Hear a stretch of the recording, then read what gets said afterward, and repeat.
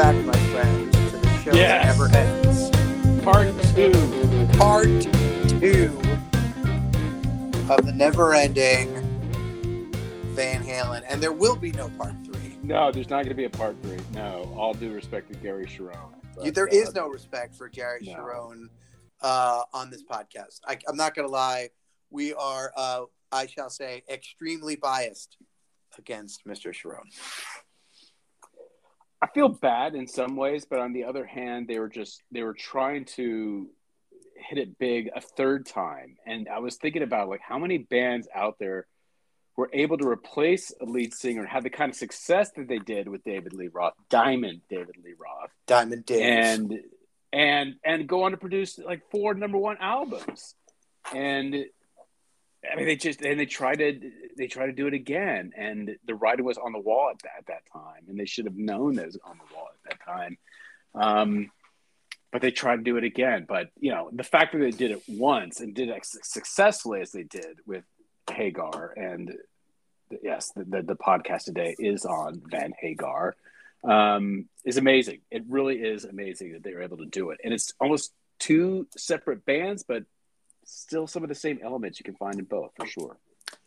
This is one I know that Ski has been looking forward to for quite some time. To be able to not only go with Diamond Dave, but to have a separate entire pod dedicated solely to, and really only 4 records that Van Hagar has. Yeah. And if you think about it like that, it really is quite astounding the volume of hits and that they did generate. And let's be honest, Ski, you are way more knowledgeable about both Van Halen and Van Hagar than I could ever hope to be. So, did you know though, and did our readers know that after David Lee Roth left Van Halen, that Sammy Hagar was not the first choice? Yeah, I think replacement front person. I think we read the same tidbits today, and the one that I had known about Patty Smyth before. I did not know about Patty Smyth. I had known that Scandal. They were Patty Smyth, Scandal featuring Patty Smyth, the warrior. I am the warrior. By the way, sidebar: Patty Smyth superior to Patty Smith. It's a hot take. I get to stand by it. Patty Smyth. Anyway, go on. This is another feather in Patty Smyth's cap that she was invited to join Van Halen. Wow. No, Patty Smith. Okay, we'll have that conversation some other time then. I said it was a hot take. Hot take. The one that I was not aware of, and by the way, I think that would have been fascinating, like the Van Halen sound with a lead singer with the kind of chops that Patty Smyth does have, and I'm not denying that. Mm-hmm. I think that would have been fascinating. The one that kind of confused me and was kind of taken aback by was Daryl Hall. Apparently. I'm just seeing this right now.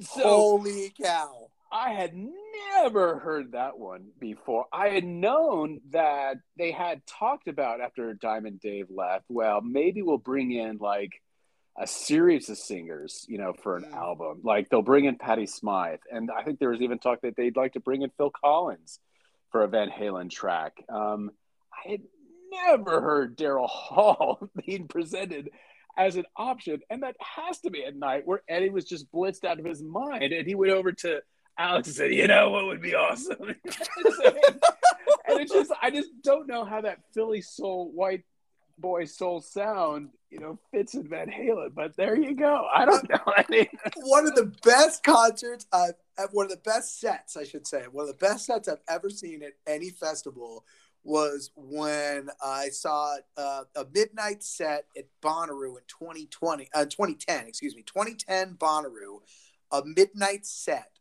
that was Daryl Hall and Chromeo. And Daryl Hall and Chromeo was absolutely spectacular as a pairing. They did do a live at Daryl's house with Chromeo, and I think that's what initiated it in the first place. For those who don't know, Live at Daryl's House is a series of concerts that Daryl Hall has produced at a rock club that I've actually been inside in upstate New York. It is about 2 hours north of hour and a half north of New York City, off the New York State Thruway, and it's an actual. It looks like a roadhouse, to be honest. So when we say live at Daryl's house, it's not like a Daryl's living room. It's Daryl's Roadhouse, but he owns it. And anyway, they do a lot of. It's an interesting series with a lot of quirky guests that you wouldn't pair Daryl Hall up with. So with that knowledge, it is intriguing to consider Daryl Hall as the lead singer of Van Halen. At that point in 1985, like Hall & Oates had already peaked, right? I don't think, I know it sounds weird, but I don't think they had much in the late 80s, if they were even doing anything together at all as Hall & Oates. And this is not a Hall & Oates pod, but it's turning into one. No, I don't know. I think they still had some hits left in them by 85. They were on the "We Are the World" song, and I just feel like there are a couple more albums still after the fact before they kind of petered out by the late 80s, early 90s. But I don't know. We digress. We're digressing. We're absolutely digressing. I could definitely do a pod on Hall & Oates for sure. But it is sort of fascinating that the Van Halen brothers, they had this success with Diamond Dave. They switched gears. We're going in a different direction. And there's you can ask Diamond Dave, you'll get one take, and the Van Halen brothers another take of what actually led to their split. Eddie was bringing more keys on the album, 1984. Diamond Dave was, dipping his toes into, Sinatra-like cover songs, getting into film and acting. And Just a Gigolo is a Louis Prima song. So there you go. And so, you can go back and forth, but what was so amazing about Hagar is just the fact that he did have a solo career. He broke through with the band Montrose, and then had his own solo career featuring, songs like "I Can't Drive 55," and it was just it's hard to think. Speaking of bands that were able to replicate their success with a second lead singer, it's hard to think of successful solo singers that have gone back to a band and had the kind of success that Van Hagar did. So it's just a lot of precedent set by that era of the band. And the other thought that I kept coming back to in building off of the pod we did on Van Halen, those first 4 Van Halen albums are iconic and sacrosanct. But I think part of the issue that some early Van Halen fans have with Van Hagar is a bit unfair and goes back to that dynamic where we touched on this in numerous pods, even back to the one on Duran Duran, that 80s music versus the 70s and parts of the 90s is not deemed credible.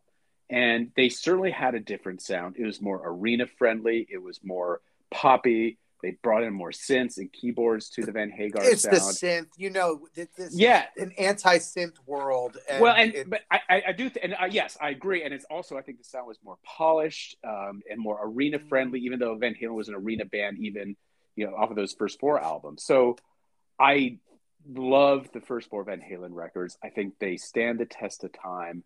But I think some of the criticism of Van Hagar is unfair. And that's partly why I wanted to do this pod, is to go to bat, for those songs, because I do think they can be unfairly dismissed because of the era they came out of. And then, their last 2 albums were right up against the grunge era and the alternative rock scene. I'm going to get into that. So so I think it's quite fascinating that they run up against both, the 70s, the more authentic, supposedly authentic classic rock sound, and then the 90s sound, which was sort of a reflection of that 70s era, and it's sort of a 180 from the excess of the 80s, supposedly. But so they both go up against both of those eras, and they still found tremendous success. It's just critically, I think those songs get overlooked, and unfortunately so.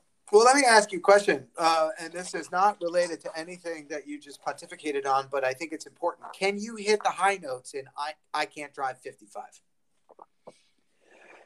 I can drive 55. No, I cannot. No, you cannot. Clearly. 55. It's very hard. There is a podcast. No. There is a podcast that my wife and I used to listen to, which was the fantasy footballers podcast, which is about fantasy football. But they had this amazing drop every time every time they said the word 55, they would get the vocalization of Hagar without anything else, because everything in that solo number, everything else drops out of the track of the mix, and it's just Hagar going 55.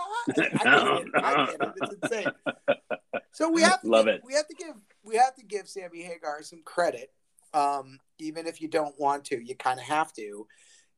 He was part of a trailblazing thing with this second act of Van Halen. Yeah. He did have this pliable, plasticky voice. He did look like Rolf the dog a little bit, and like a Muppet, and he still kind of looks like Smash Mouth's slightly better looking tequila swilling older brother. Like he's not. Wow. He doesn't look like Diamond Dave, right? Like he looks like, some guy that feeds his extra taco to a dog on the beach. Like, and I don't mean that necessarily. It sounds bad. I guess it sounds bad, but like, it's pretty bad. But he's not like, no matter how good he is at what he does, he's not Diamond Dave. He's not a front man. No. He's not going to be leaping off of an amp doing a half split in midair and then landing on his feet, grabbing the microphone and yelling Dave TV. Like, that's not Sammy Hagar, and anyone that wanted that was going to be disappointed. However, you look at the other choices that Eddie was apparently going with, the band was going to change direction. And, yeah, totally. And, I agree. And the sound of the band also changed direction. And it's absolutely fascinating to think about what Patti Smythe or Daryl Hall would have done with it. Mm. But the truth of the matter is that they went to synth.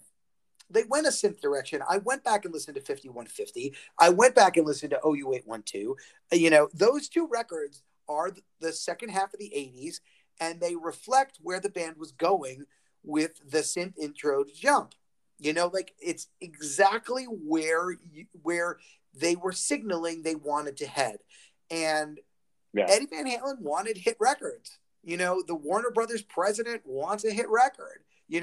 I'm looking right here at this quote on Wikipedia that when they were playing Why Can't This Be Love off of 5150, that like the president of Warner Brothers came in and said, I smell money. Yeah. Like it fit the era. It fit the era to a T. And so it worked, and you want to stay at the top of the charts. You want to sell out arenas. You want to sell out stadiums. You want to be successful. And there's no doubt about whether Van Halen was, success driven. They did it. They did arguably better in the 80s than at any other point in their career in terms of chart success. And in terms of chart success, yeah, for sure. I mean, I think they built up a following around their, those first four albums. But I agree with you. I mean, Diamond Dave is just that, Diamond Dave. He's a showman of the first order. He's a front man of the first order.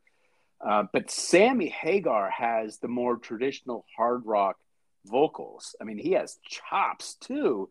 And they're more in line with what you would find from a traditional hard rock frontman. Yeah. And, his range is just insane. It's high. It's so high. It's high. I don't know. Yeah. I mean, I think David Lee Roth has a better range, but anyway, or a wider range. It's a wider range. It's so hard for me to compare them as vocalists and then we touched on this in the Van Halen podcast, is because, Diamond Dave wasn't, a traditional hard rock singer of, the mold that Hagar is. I mean, in some ways, he wasn't constrained by rules and was constrained by, limitations. He could do whatever he wanted, and it just worked and it fit. And Hagar was more like, that's just traditional hard rock vocalist is like, this is what you're gonna get. I mean, this is what you're gonna get, and it's gonna knock your socks off. And it did more often than not. And he could also do a ballad just as well, in the hard rock era of, you go for a ballad to get a hit too. So I mean, I think it's two different bands with, the core elements of Michael Anthony on bass and the Van Halen brothers on drums and guitar. And Eddie's guitar playing is still iconic, even though, they bring in more synths, particularly on, 5150 and OU 812. But his guitar playing is still out of this world, and Sure. you find it on every song in every one of those Van Hagar albums, and it's just a shame that we're not going to hear those songs again. We had a taste of the Diamond Dave era, the most recent tours with Wolfgang Van Halen on bass. But we're not going to hear the Van Hagar songs. It's just, you're not, and I think Sammy plays them in his band, The Circle, with Michael Anthony on bass. But so weird. That last tour that they did weird. With the Van Halen brothers in like 03, 04, where they still hated each other. And they did it, I'm sure, because management was like, look, you're not bringing in another Gary Cherone to go on tour. You got to bring in Diamond Dave or Sammy. They still hated Dave at the time, so they bring in Sammy for a tour, but they hated each other. And so it's just a shame. Yeah. I mean, if there's one thing I wish I could have been, the fly on the wall would have been in the conference room at whenever there was a meeting between Van Halen's management and Van Halen's agents.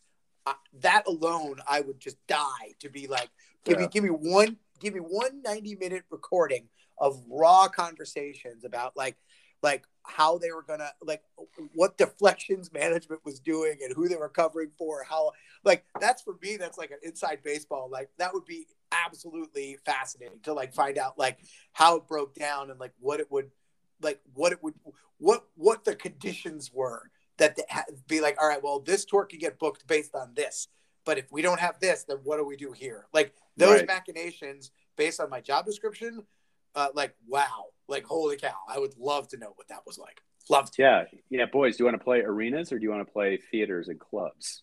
So those you have some options here. You got some options. You got some options. Can you get Daryl Hall on a moment's notice to cover? Yeah, right. Those three? You probably could have. All right, so why don't you go first? Because let's jump in.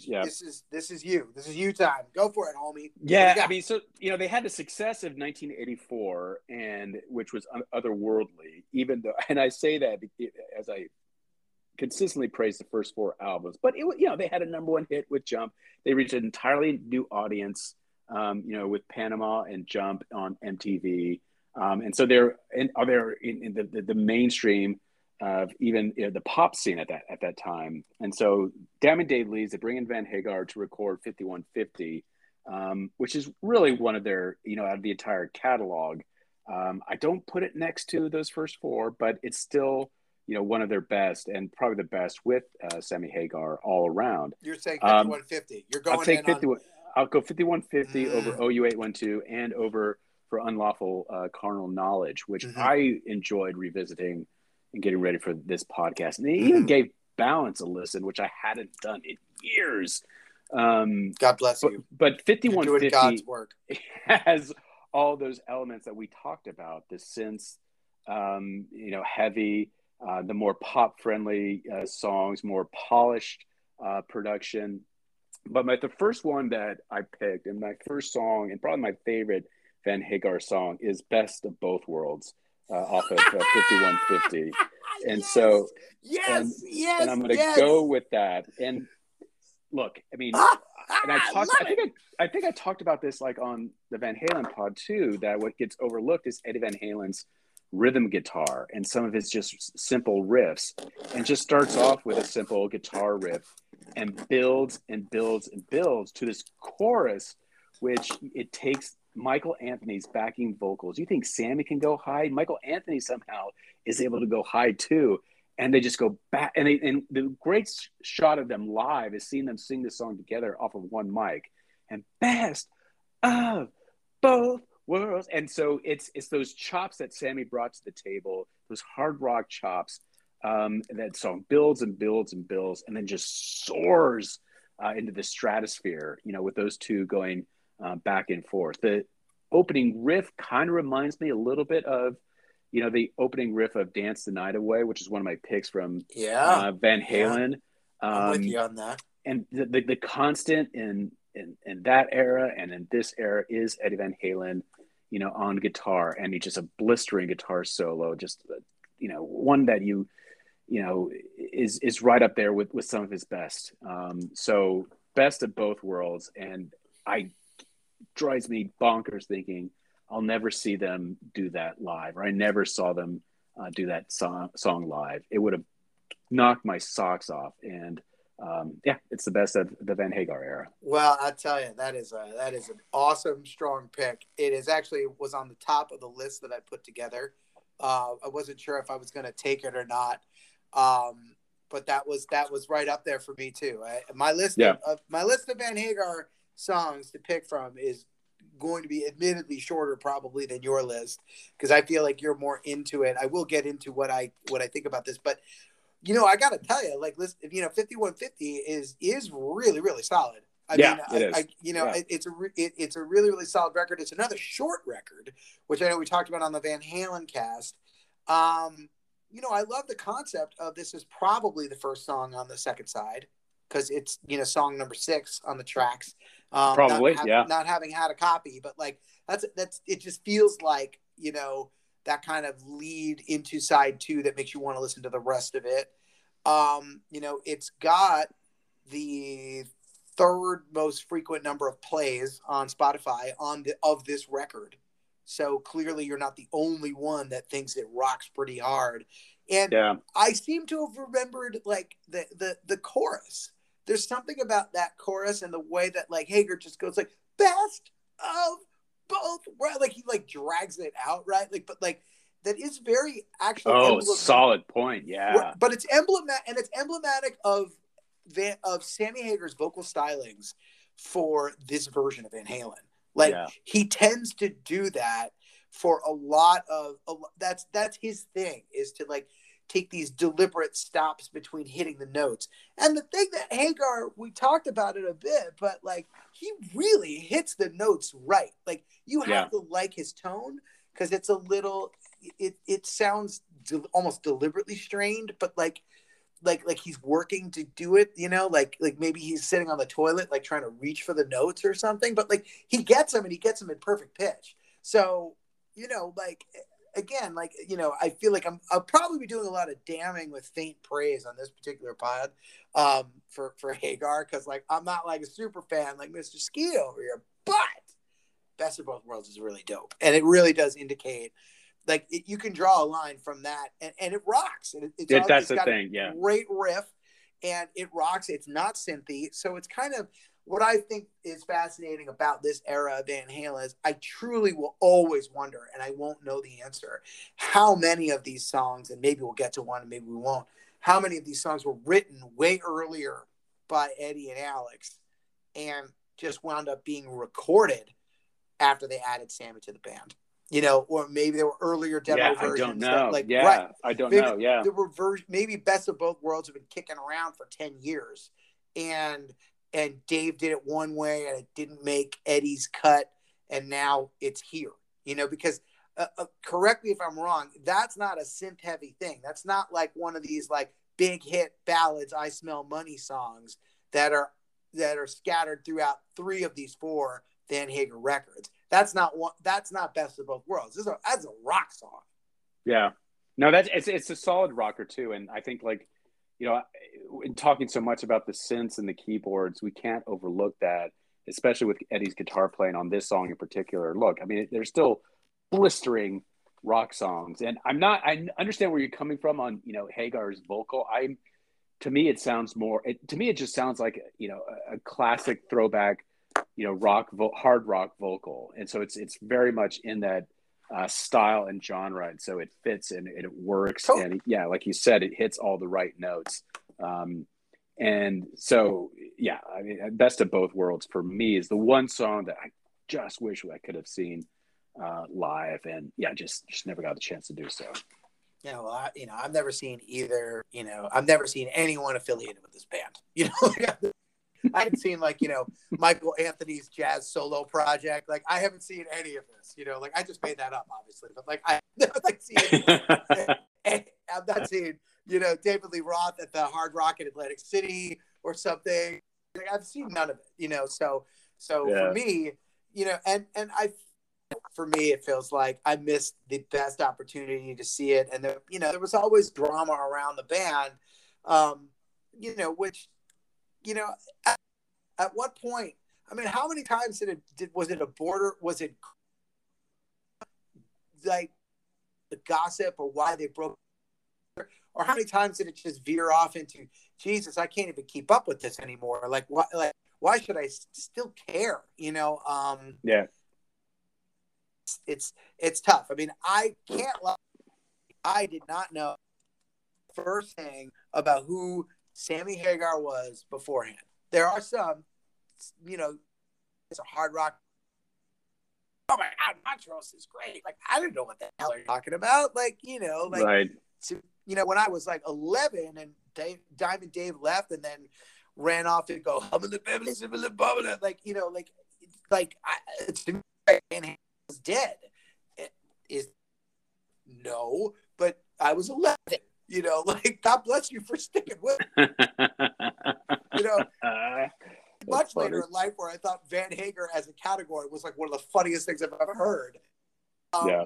And that's not to say that I don't like me some Hagar, because I had a cassette tape of For Unlawful Carnal Knowledge.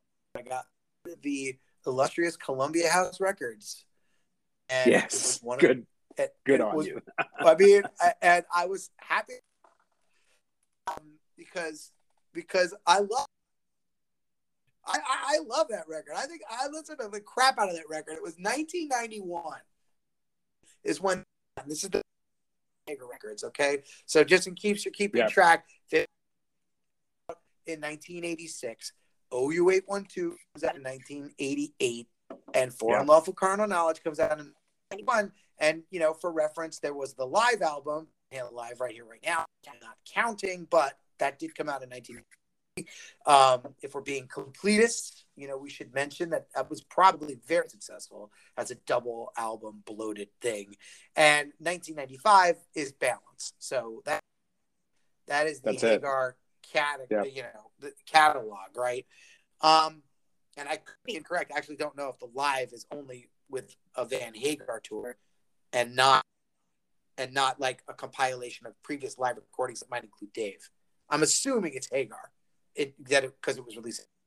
But that anyway, the point about FU is that it is absolutely, I think I've loved the album more than anything else.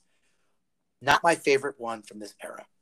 My favorite song from this era is, I think, what was ever. Ski will correct me if I'm wrong. For sure, that's what we do here. Seventh song off of OU 812, and it is Finish What You Started. Yeah. And I don't know if that's just an album track that just got put on radio, and this is, to me, this has elements of like tracks from Van Halen 1, and it kind of the play with Sammy's vocals is actually, it's kind of seductive in a very hard rocky kind of way. There's a lick, and there's that Michael Anthony freaking harmony, man. That's what makes this song so great. So good. Yeah. It is that Michael Anthony comes in and does that backup stuff that he did with Diamond Dave, and that Van Hagar song, my favorite one out of all of the Van Hagar all over the place. I think it's the most addictive song. I think it's the song that, like, it's the song I thought of first, as much as I think The World was on the top of my actual list when I'm writing them down. It's the first one where I was like, well, finish what you started, but then next, so since you didn't take it, I'm going to take my second overall pick, and I'm going to take off of. I think that's a great pick, and it was a single off of that album, and a great video of the band. And you got me thinking about it, because I'd always thought of it, and I still think of it as one of their more traditional bluesy songs. It just has that bluesy feel to it, and you can imagine them playing it in a small club and slowing it down. just Or on treating the it just beach, like, feeding like dogs yeah, on the beach their or tacos or something like something. that, Yeah. right? Tacos and, you know, board shorts and aloha shirts. Cabo Wabo tequila, which we haven't talked about yet. We'll get into it. It's delicious.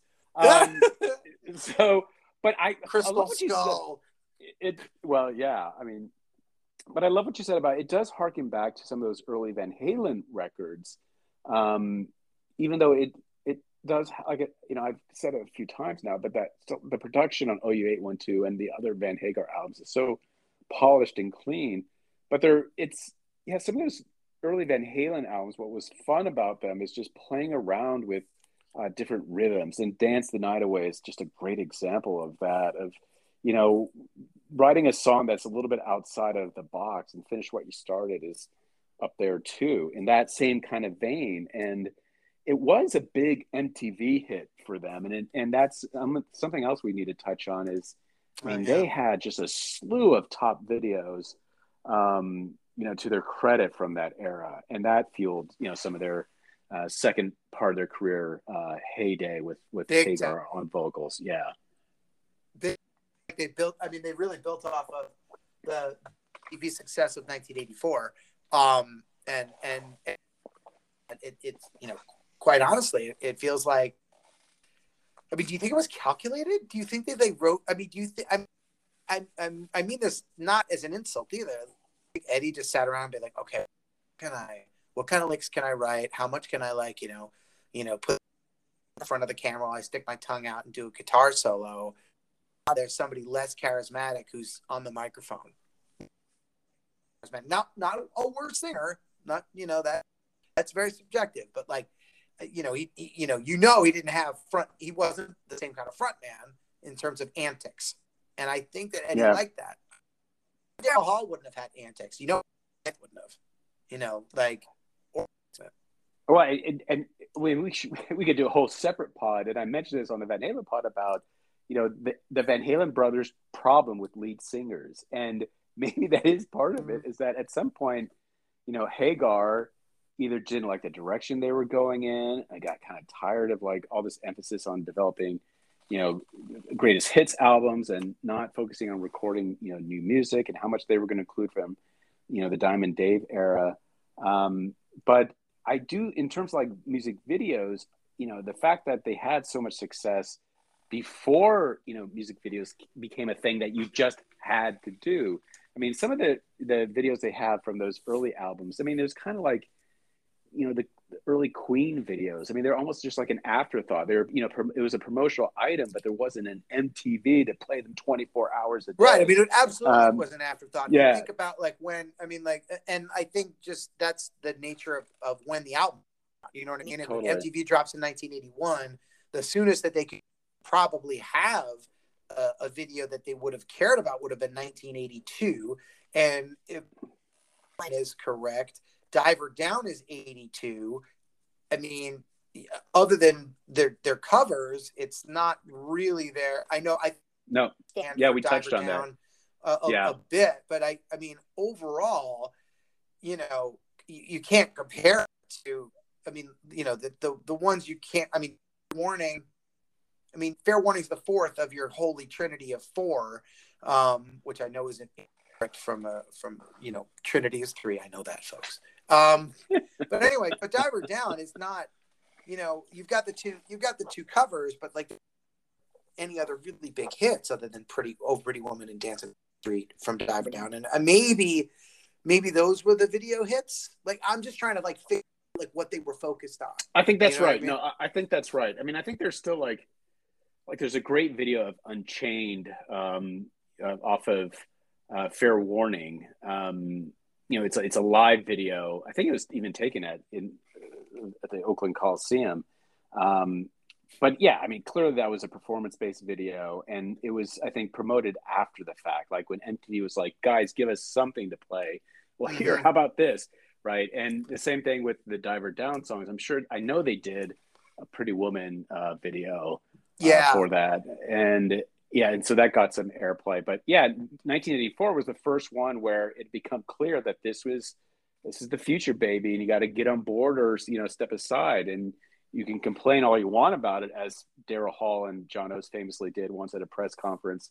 And Madonna was like, "You guys are nuts," which I loved. It's such a great take. I grew up listening to songs on the radio. I didn't mean to be a video star. Well, fellas, the era had changed, and Van Hagar embraced that and said, "You know what? Yes. We're gonna run with this." And I love the fact that they did that. So yeah, just videos was a huge outlet for them across the board. All four of those Van Hagar albums. Where do you go next, man? I mean, So I don't know if we oh should my go gosh. into it. If we should talk about like their ballads, or if that's where you're going. Well, I hand the floor back to you. Yeah, no, God, the second one was really hard, and I gave it so much thought, and so I definitely have some that just missed, that I really wanted to pick, but ultimately, if you look at the airplay on my phone and what I constantly go back to, it is one of their ballads. It is one of their power ballads. It is a song that features a lot of synth heavy sound. And it's the preceding single to finish what you started from There you 812, go. and it's When It's Love. And it's for all of those reasons, because I just love that synth opening to it, that poppy, ballady synth opening. And Eddie was so good and in the song overall, he was so good at combining that heavy synth sound, but also that rhythm guitar, that I keep talking about, and combining the two elements there. And then of course, you just can't do Van Halen and Van Hagar without Michael Anthony. I think you've done it on every song that you picked, and I've done it on every song you picked. But How Do I Know When It's Love? And just his voice combined with Sammy's there is just perfect. Then you can't go wrong with I'm not gonna be able to reach it, but they have some and then Sammy goes, "Oh, can you feel it?" It just goes to the root of the stratosphere and just goes out of this world, and it's incredible, just incredible. And then Eddie's guitar solo on it is restrained. It's not as guitar hero-y, but it just blends in perfectly with the synths and the rhythm guitar. And the last thing I'll just say is look, any song that has a Hey Jude, na na na outro is fine by me. So When It's Love. And then I love the video too. It's like, hey guys, let's film a video in a bar. Hey Sammy, do you have a black t-shirt and a red suit? I got it. Okay, let's start filming. Let's go. So I love the video too. I love the video. I think it's an awesome pick. If you pick a ballad, this is the only one. To me, it's the only one to take. I was listening to it today, and I was like, you know what? Freaking When It's Love, man! Yeah. I didn't want to add it to my list. It's on my list of possibilities. It feels like it's. I feel like you're spot on with this choice, and it's also emblematic of this era. They're big, right? You have. I mean, I'm not going to take some of these other ones, but Why Can't You Love and Love Walks In, when are you sensing a theme? Yeah, these ballads sell, man. They sell records, they sell singles, and they're good and they're welcome.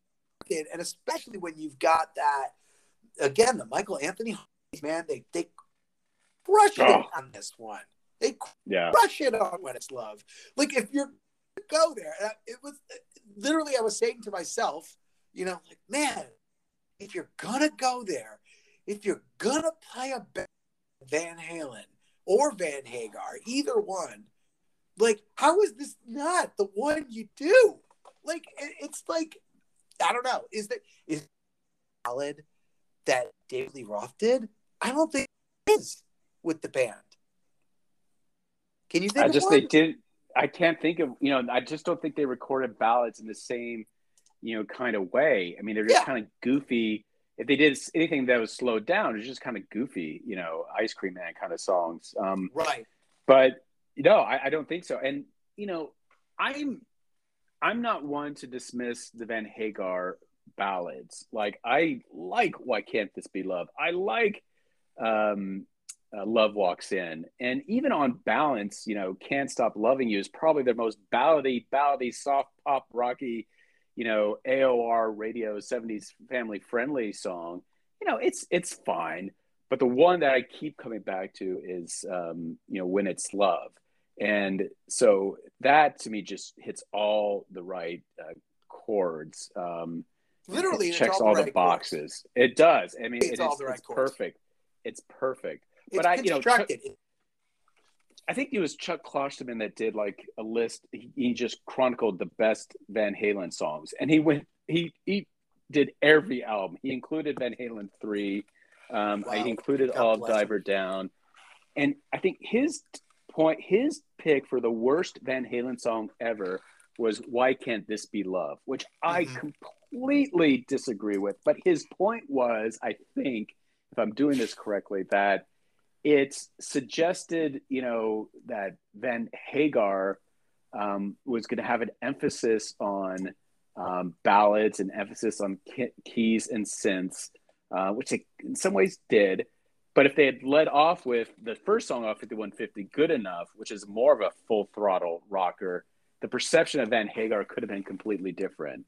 So I understand where he's coming from on that, but ultimately I couldn't disagree more. Why Can't This Be Love is a fine song with that synth bass line to it. It's not my favorite of the ballads. Right. I mean, yeah, I'm fine with it. I'd take When It's Love. Like, same. No, I would too. Yeah. But I don't know, man. Like, split off for balance. I'm not. I get Klosterman's point on that, especially if you're going back to like the crazy hard rockness of like Van Halen 1 and 2. Which, for him is like the foundation of rock and roll almost. Is Van Halen 1 and 2, because I've read all of Klosterman's books, or I shouldn't say all, but I've read a lot of them back when I had free time to do so, and I love his opinions completely. So all due respect, Chuck, and we'd love to have you. Please, let's tag him for this one. Let's tag. Hey, Chuck, how you doing? You busy? Hey. No, I think he would. I don't think he would like any ballad by Halen. I can't go there, but I also was, I think you and I are the same age. Like, we heard this stuff on the radio too. Like mm-hmm. You don't like. I never bought 5150. I never bought OU812, but I know the Van Hagar ballads because they were played. Like they broke through. Like even if I didn't see a video for them, and I remember the videos with Diamond Dave. I don't remember much of the videos before Unlawful Carnal Knowledge. I mean, those videos I remember. For sure. Oh, those were iconic. Yeah. Obviously, you look at Right Now, which I'm not gonna pick for his reasons on the planet, but like, just nobody did anyone care that sold out? Like, I don't think he cared, like, I don't think that was a big insult, because I think if you were insulted by that, you jumped off the minute they signed Hagar in the first place. I think you hit the nail on the head. Like, if they're going to bring in Van Hagar, and the intent was then clear, like we want to maintain what we got with, we're not going to start over with some young unknown singer, right? We're not going to go back to the drawing board that way. We're going to try and build on this. And so, that means doing synth heavy songs. It means, doing the videos, and it means, make sure you have singles on every album. So I agree with you. Like, as soon as they were going in that direction, I'm sure a lot of Van Halen fans were like, I'm out. But who wasn't out? And I have to say this again, my old roommate from college, Ross Pinio. Ross had every Van Halen and every Van Hagar album. He was a fan of both. Now, when Diamond Dave came on the stage at the 1996 MTV Video Music Awards for the first time with the Van Halen brothers in years, I think Ross had tears in his eyes. But no, he had mad love and respect for Hagar too. So, I mean, I hear what you're saying. It's like, if they're going to bring in Van Hagar, if they're going to bring Sammy Hagar, they're not going backwards. I mean, they're going forward. Well, they're going in a different direction. I think it depends whether or not they went backwards or forwards. I guess what I mean by that is like, yeah, they're not going to start all over again. They're going to build. They want to do the arenas. They want to they want to have the hits. And so if you want to have the hits, Sammy's going to be your guy. Sammy's your guy. Sammy's your guy for that, right? Like Sam, and Sammy's gonna deliver. He's gonna finish. He really is. Like he's gonna do what works, and people didn't like it. They didn't. I think I have no idea how much Eddie and Alex cared about at a certain point. I don't know if they cared anymore. I don't know if they would appease their fan base. I just don't know. I see what you're saying. Yeah. I don't know either. And it's fascinating to think that when they first toured with Sammy, they didn't go back to the Diamond Dave catalog. I mean, it was like heavy on 5150. I'm sure they did I Can't Drive 55. They probably did a Montrose song or two. Maybe they did Jump in Panama, but it's not like they were going back to Unchained or Running with the Devil. They weren't. No, and that's something that we should like just touch on briefly. Like that's insane that it built up this catalog of this fan base. And so, hey guys, most of it. Not only are we going to bring in, a new singer, we're not going to play the songs anymore. And it's even more striking that they were successful, but they brought in a whole new fan base too. So here, let's talk about this. So Van Halen Live right here, right now, which I've got to assume, and I would love it if you could actually dig this up. I've got to assume is, it's the post, For Unlawful Carnal Knowledge tour, right? So it comes out in 1993. It's got 24 songs on it. I'm just looking at the track listing and just knowing what I know, like, the way that this is laid out, the first 4 songs are Van Hagar songs, right? Then they do Ain't Talk About Love. So that's one classic VH. Then the next classic VH I see is Panama. Then the next classic VH is Jump. Yeah. So if this is a live capsule from a 1992, 1993 tour, they did 3 songs that would have catered to anything from 1984 and earlier, and the other 21, which include a Who cover, like what? Like, yeah, that's insane. Oh my gosh. Yeah. Well, how pissed would you be if you went to see Van Halen in 1993 and you get a Who cover where you're leaving all of the history?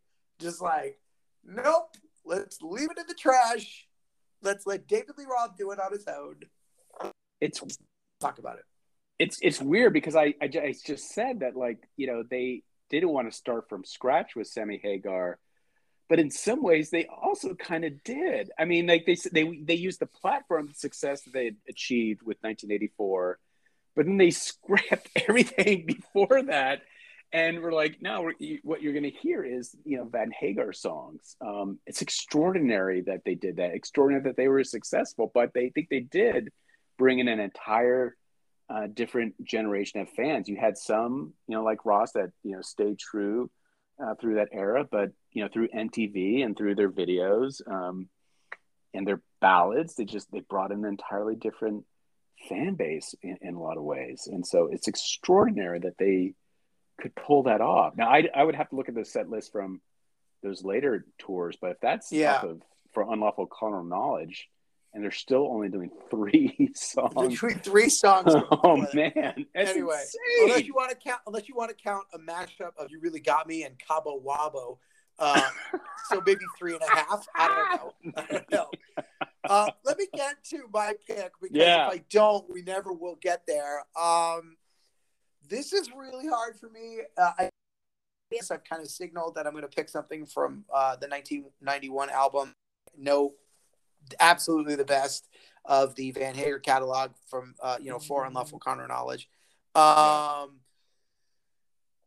This is tough. I'm going to go with, but I'm going to try to go with the one that I think most exemplifies the band. Okay. I'm not going to pick one of my two favorites. But I think I'm going to have to go with one that exemplifies the Van Hagar sound. So we'll start with what I think is my favorite track picking, which is Runaround. It's a great rhythm track. I highly recommend you listen to it. I think it opens real strong. I think it's got some really good Van Halen, hi-hat moments with the drums. I think I think it's absolutely terrific. It's easily, all three of these I could have picked, but I'm not taking Runaround, even though I remember the video really well. Like it's a great song, and I'm going to be on the companion playlist, but it's not the pick. The second one that's not the pick, is Top of the World, which, if you want to know how they close their set in that last year of 1993, it was with Top of the World.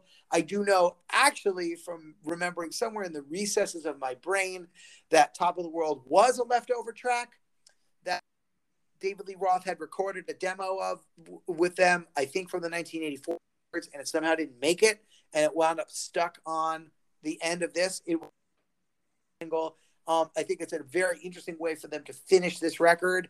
It is the most Diamond Dave sounding, which makes sense given when they got it.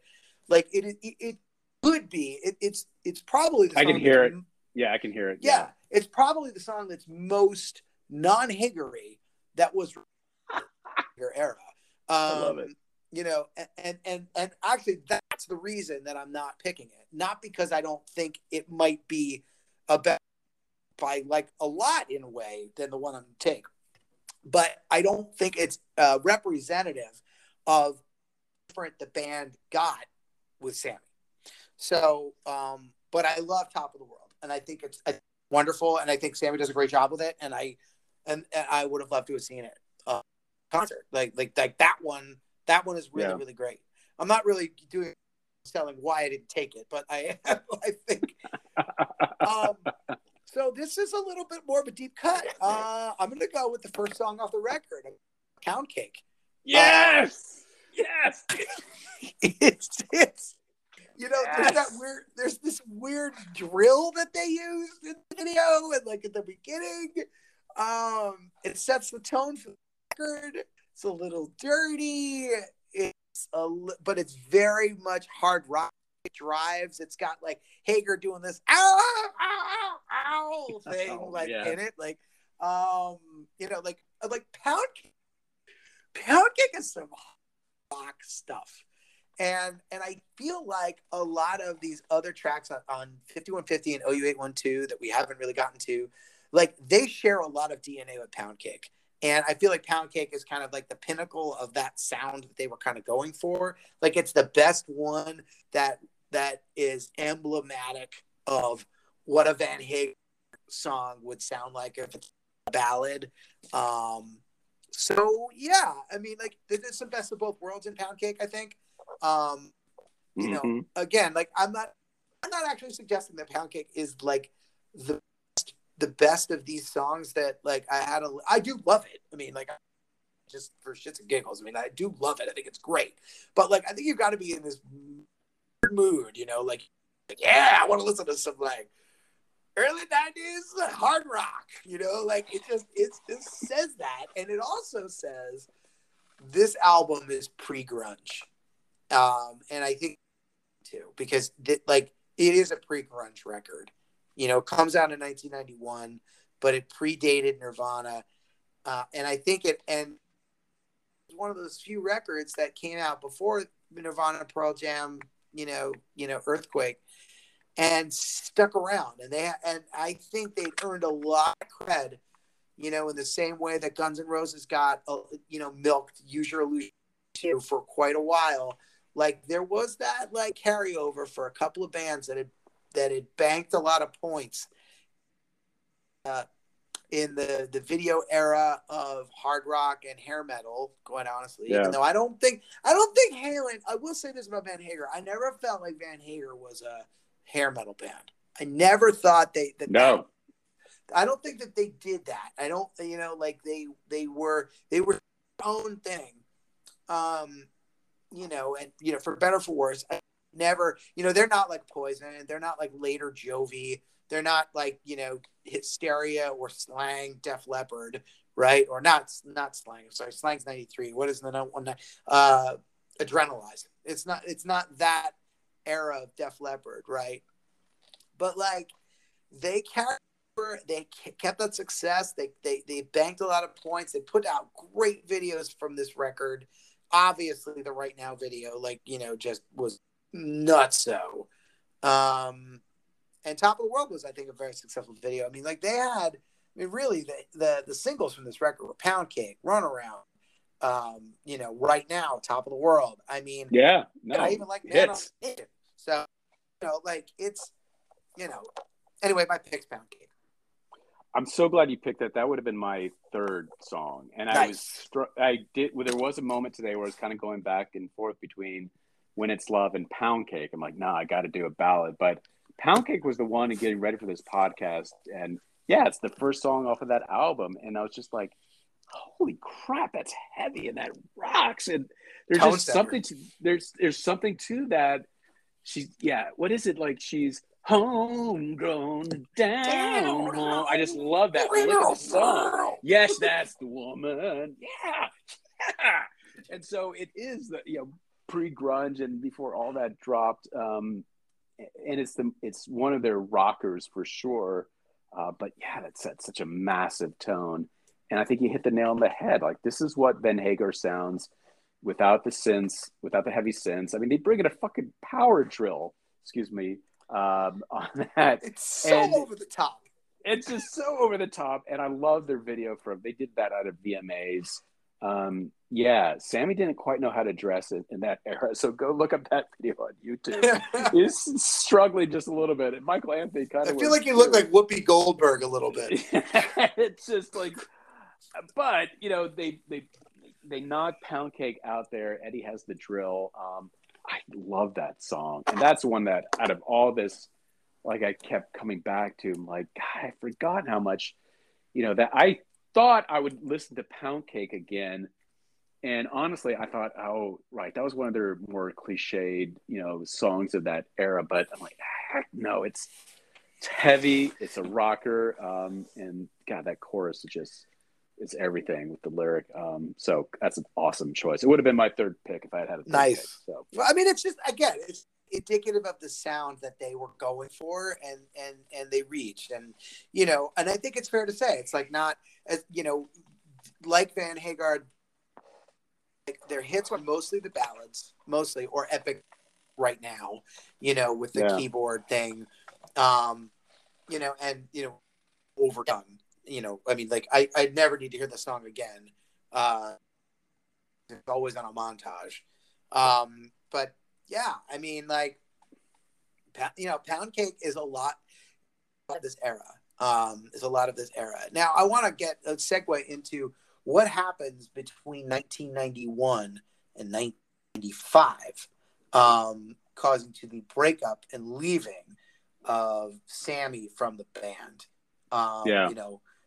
As this is an oral history of the band from a fan's perspective, I didn't know till just like casually looking up on Wikipedia so that you don't have to, anyone else who's listening, that the big break when Van Hagar is recording a song for the soundtrack to Twister, the movie Twister, and Hagar leaves on like Father's Day, while his second child, his child was being born, and the baby the child was being born, and so there was this huge fight because Eddie didn't like the lyrics, and it's just like a huge mess, and it like was the straw that broke the camel's back, and the band is and then causing this to be all over. Now we think about when Twister came out, after Balance had already come out, so they've already kind of top record, so there's a lot of tensions because of that.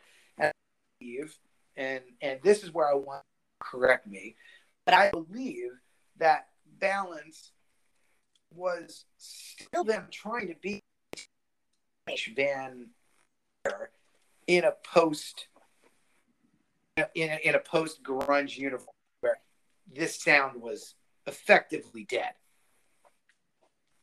I think there's some truth to that, for sure. I mean, I do think it's worth pointing out that it was still a number one album, and so it's not like they didn't have success with it. I think it was a platinum record. I think the first one that didn't go platinum was the Sharon record. So they still had, they still had, the ability to put out an album and sell, and Can't Stop Loving You was a mild hit. Emphasis on the ballad. Clearly, as I said, I mean, that's their most. I know. I got your take on that. Yeah, look, it is their most radio-friendly, poppy AOR. Just give me your standard run-of-the-mill ballad, and we'll put it out there, and we'll have a hit. It is something that I hadn't really. I can't believe the number. I gotta say, I can't believe the plays "Can't Stop Loving You" has on Spotify. Well, 62 million plays. That's nuts. Yeah. I mean, look. I mean, it's been played at weddings, I'm sure, and since then.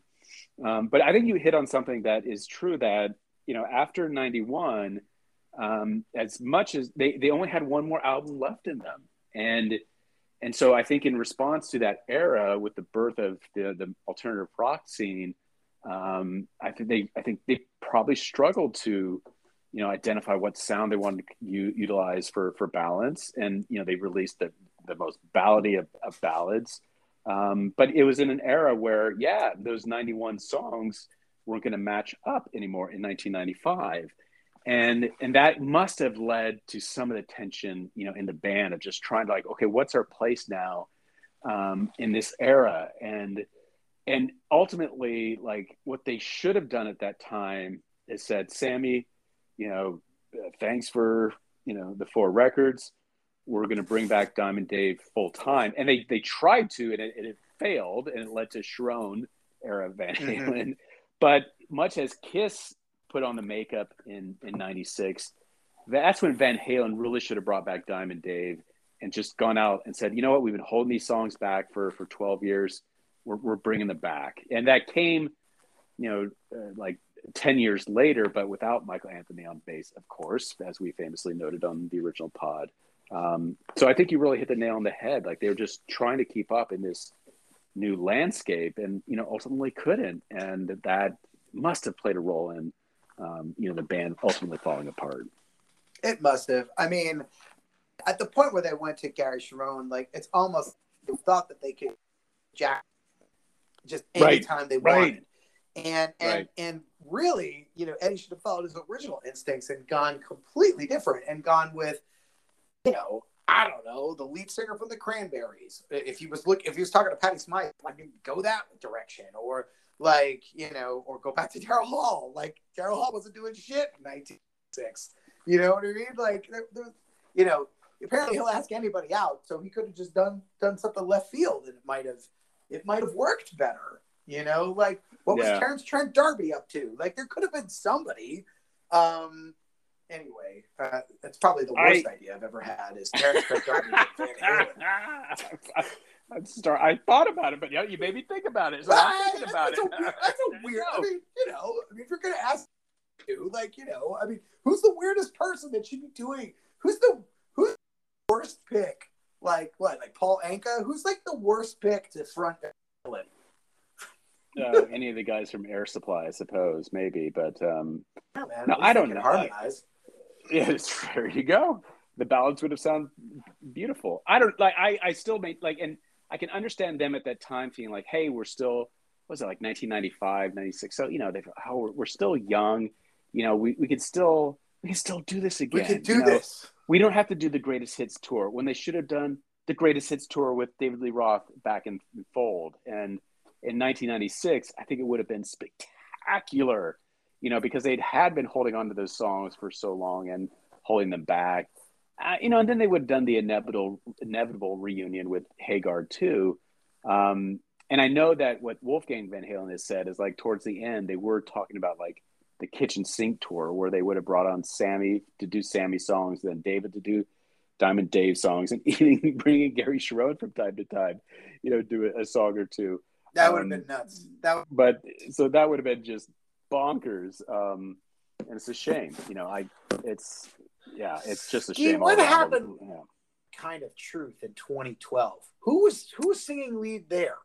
That was David Lee Roth. Yeah, so they did that with Wolfgang on bass and Diamond Dave on vocals. And to be fair, I don't know. I haven't touched on that. I've skimmed through it. I mean, at that point, I was like, it's not time, for.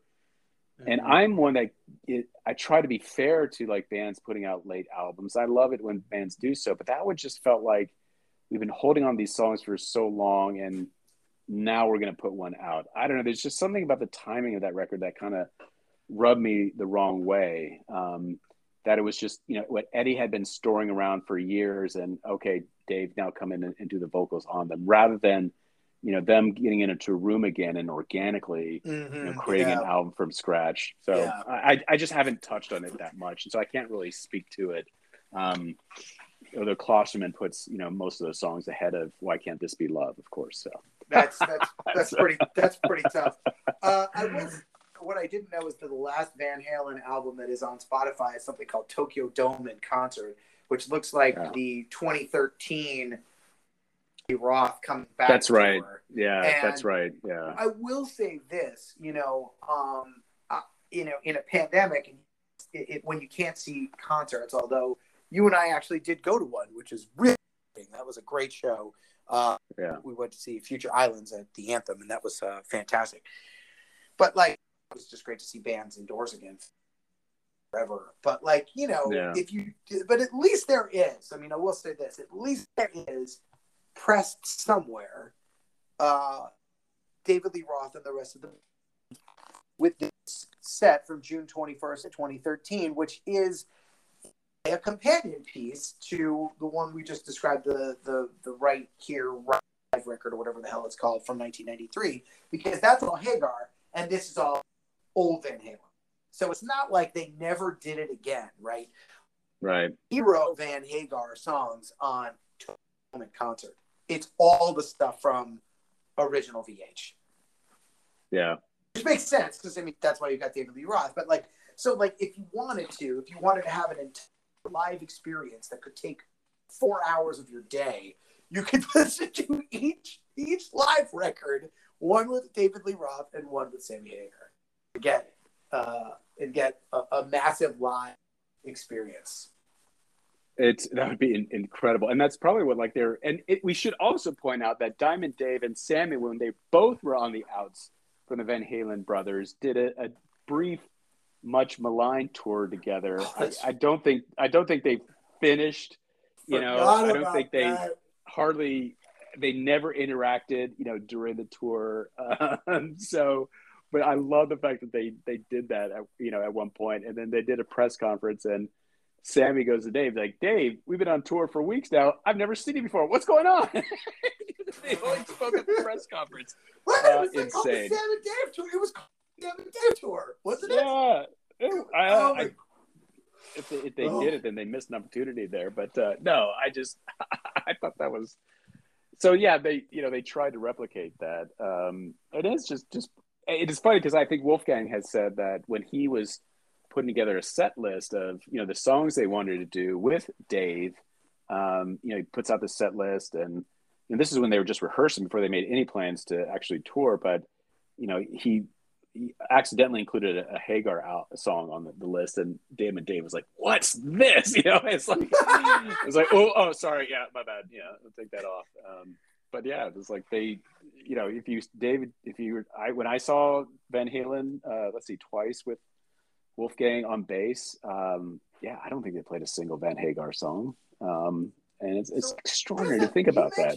You mentioned a band that I have never heard of. It's what you're saying. Sammy Hagar have been toured together under what moniker?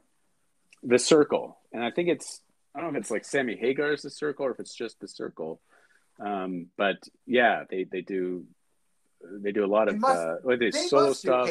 Songs, right? For sure. Oh yeah. Yeah, they do. Okay, I'm going to make this commitment right now. If they play locally, and I assume it would be at the casino that's near here, I will go see Sammy Hagar's The Circle with you. Awesome. I will do that. I will make that commitment, and we will take a picture and we'll post it on our Instagram of us Sam band that features Michael Anthony.